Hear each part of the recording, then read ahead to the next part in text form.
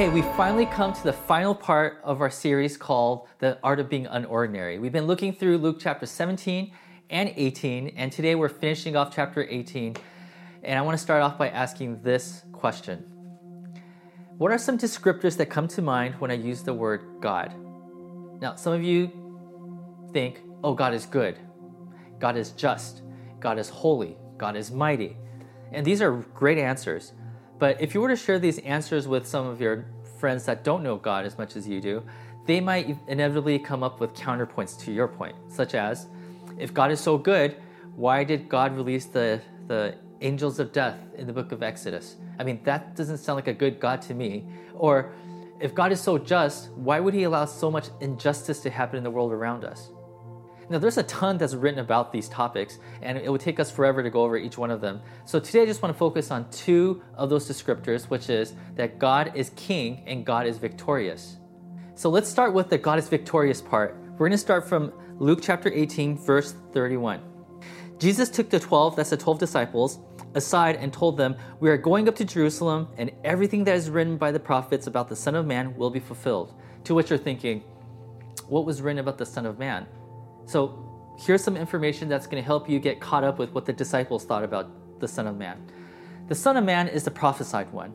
Back in the book of Daniel, there was all these prophecies about how one day all the wrong things in the world are going to be turned to right once this quote-unquote Son of Man shows up. And so there were a lot of prophecies about who this Son of Man was going to be. And one of them was that he's going to be a victorious king. They believed that the Son of Man is going to enter into Jerusalem and that he's going to take over the whole religious system and set everything right. Now, some of these disciples believed that the Son of Man was going to be a military leader and that his disciples are going to be the commanders of that army. That they're going to go in there and they're going to slice down and punch the bad guys in the face and that they're going to make everything right. So is that what Jesus is alluding to when he says that everything that's written about the Son of Man is about to be fulfilled? Well, let's read on and find out what he says. He, that's the Son of Man, will be delivered over to the Gentiles. They will mock him, insult him, and spit on him, and they will flog him and kill him. But wait a minute, Jesus, I thought the Son of Man was supposed to have victory. Why are you telling us that he's going to go through so much suffering? To which Jesus would say, yes, you read through the Bible, you read about all the prophecies about the Son of Man, but you seem to have ignored the part about the suffering. See, to his disciples, they couldn't associate the word victory with words like the Son of Man's going to be handed over to the Gentiles, or that he's going to be spat on, or he's going to be insulted, or eventually he's going to be killed. So Jesus ends that paragraph by saying this, on the third day, he will rise again. So you have to imagine this scene. Jesus is reminding them, hey guys, we've had a lot of detours, but we're on our way to Jerusalem. We're about a day and a half away from there, so let's get going. I'm going to be captured, I'm going to be interrogated, they're going to whip me, and they're going to put me on the cross, and they're going to kill me, and God's going to bring me back to life in 3 days, all right? So salvation on 3, 1, 2, 3, and everybody's like, what are you talking about, Jesus? I thought this is a victory march.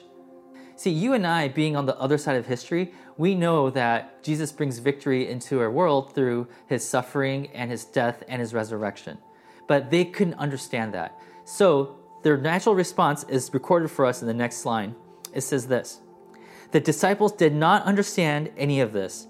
Its meaning was hidden from them, and they did not know what he was talking about. See, Jesus is teaching us something that's fundamentally true about victories, is that a lot of times the greatest joys in life lie on the other side of suffering. You see, later in history that's recorded for us in the Bible, in the book of Hebrews, it says that going to the cross for Jesus was motivated by the joy that was set before him. He knew that he had to go through his suffering in order to bring some of the greatest things into this world. You see, I believe that today, when you and I experience pain, we think that the only reason pain exists is so that we could cast it away. But to Jesus, pain was a path that we all had to go through in order to get to the other side, which is the greatest joy that we could ever experience. You see, most results that are truly joyful require an investment from our part of time, energy, and in sometimes pain. For example, the death of Jesus begat heaven on earth. And for us, death to old habits begets new, healthier habits. And death to self begets transformation. And the disciples, they completely missed those lessons. They were praying for victory without the suffering. But that's not the only thing they didn't get. Let's go to the next part.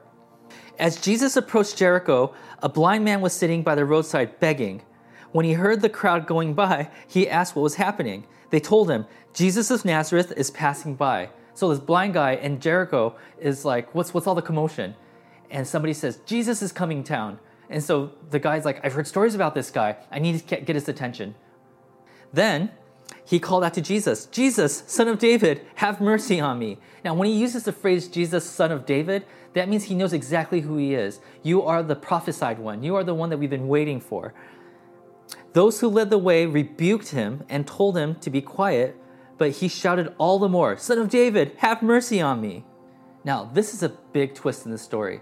The very people who represents Jesus, the people who are standing around Jesus, who travel with Jesus, is basically putting their hand out saying, you can't come here because you're blind. But the blind man persisted even harder, and the reason why he did is because in the back of his mind, he knew exactly who Jesus was, that he was the Son of Man, he was the one that was prophesied. Then, Jesus stopped and ordered the man to be brought to him. When he came near, Jesus asked, what do you want me to do for you? Lord, I want to see, he replied. Jesus said to him, receive your sight, your faith has healed you.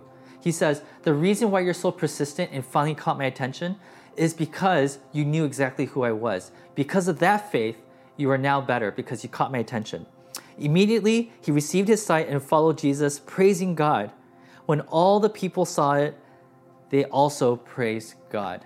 Okay, so for the remainder of the time, I want to talk about the obstacle that this blind man had to face. Why were the disciples telling the blind man to get lost? A few minutes ago, these disciples are basically saying that God could bring victory without any suffering. And now they're saying, let's make it as hard as possible for these people who need Jesus to come see Jesus.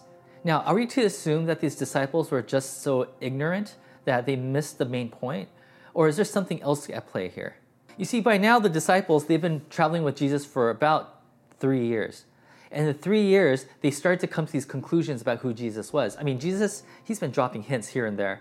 And they eventually realized that Jesus, he's not just some ordinary carpenter that came out of Nazareth, that he's actually the King of Kings.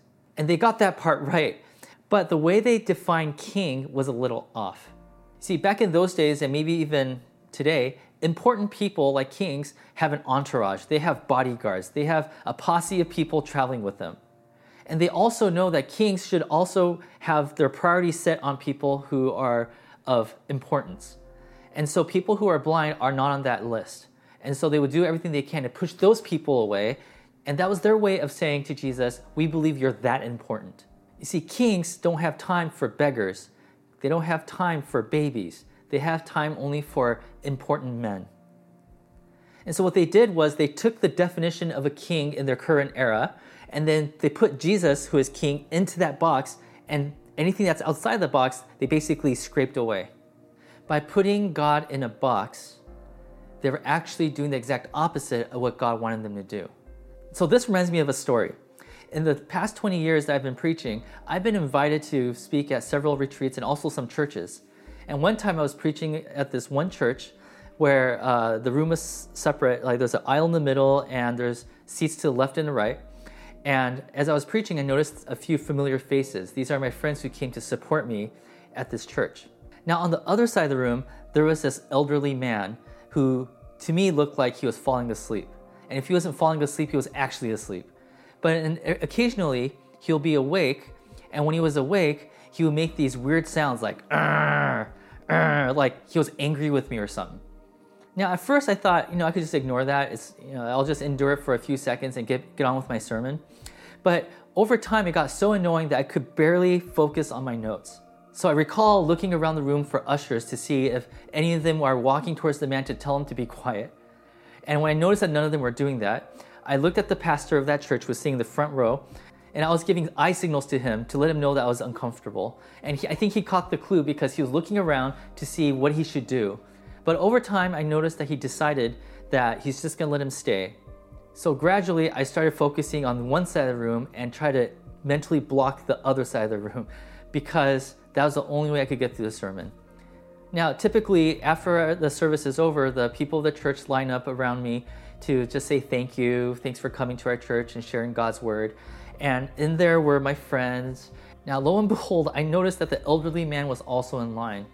And as he came up to me with a deep voice with tears in his eyes, said, "Pastor, thank you so much for giving me that message. That message was for me." He gave me a big hug and then he walked away. Now, after the crowd cleared, the pastor came up to me and said, "Hey, Kotz, I'm so sorry about that man who was distracting you during service. But you have to understand that recently he came to this revelation that God has forgiven him. For most of his life, he's carried this weight of all the mistakes he's made, and he thought that nobody in this world would ever love him again. But just a few weeks ago, he started coming to church again because he realized that God loves him." Now, because of his health conditions, every once in a while he has to clear his throat. Every once in a while he'll doze off and fall asleep. But he loves being here, and I know that your message really penetrated his heart today. That's when I realized that I put God in a box. You see, I believe that God is a God of order. And for that reason, I put him in a box of order, only to find out that God doesn't always operate within that box. And that's when I felt God speaking to me. "Kotz, you couldn't embrace the messiness of ministry so much that you almost pushed him away. You almost pushed him away from me." You see, ever since then, I've learned several new things about God. That heaven on earth often happens where there's messiness. That sometimes we diminish the beauty of God by putting him into our ugly boxes. Looking back 20 years, I've discovered that some of the best ministry moments in my life, in my career, has been when people unexpectedly started dancing, or when somebody just stood up in the middle of service and said, "Pastor, I want to get baptized right now." I remember speaking at InterVarsity at UCLA. In the middle of my sermon, some of the students started shouting, "Amen," or "You preach it." And I realized I'm not used to this, but I love it. By the way, when people do that, it takes my 25-minute sermon and becomes 45 minutes, so be careful. The point is, when we confine God to our own imaginations, then we are restricting the beauty of God. So if there's something that happens outside of that box, we all have to learn to adjust. Yes, Jesus is a king. The disciples got that right. But this king does not need gatekeepers. Why is that? Because Jesus accepts every single person that comes to him. And in this specific story, Jesus actually oversteps those gatekeepers to reach out to the people who really need to meet him. I believe what Jesus is teaching us today is we need to let Jesus out of our boxes. I mean, in the passage that we read today, we could see that Jesus is trying to break free from some of the boxes that the disciples put him in, such as, yes, I'm a victorious king, but we're not going to reach victory by shaming other people, by slicing other people, by stabbing these people, or even inflicting wounds on other people. We're going to have victory by loving people, forgiving people, and letting people hit us on one cheek, and we'll still turn the other one to them. Yes, Jesus is a king, but this king is a servant. And if that last sentence didn't make sense to you, that's the exact point of this message. You can't put God in a box. So, brothers and sisters, may God continue to mess with our labels and titles and our boxes that we put him in. May we all experience the beauty of God and the messiness that he creates around us. And may we all experience heaven together. God bless.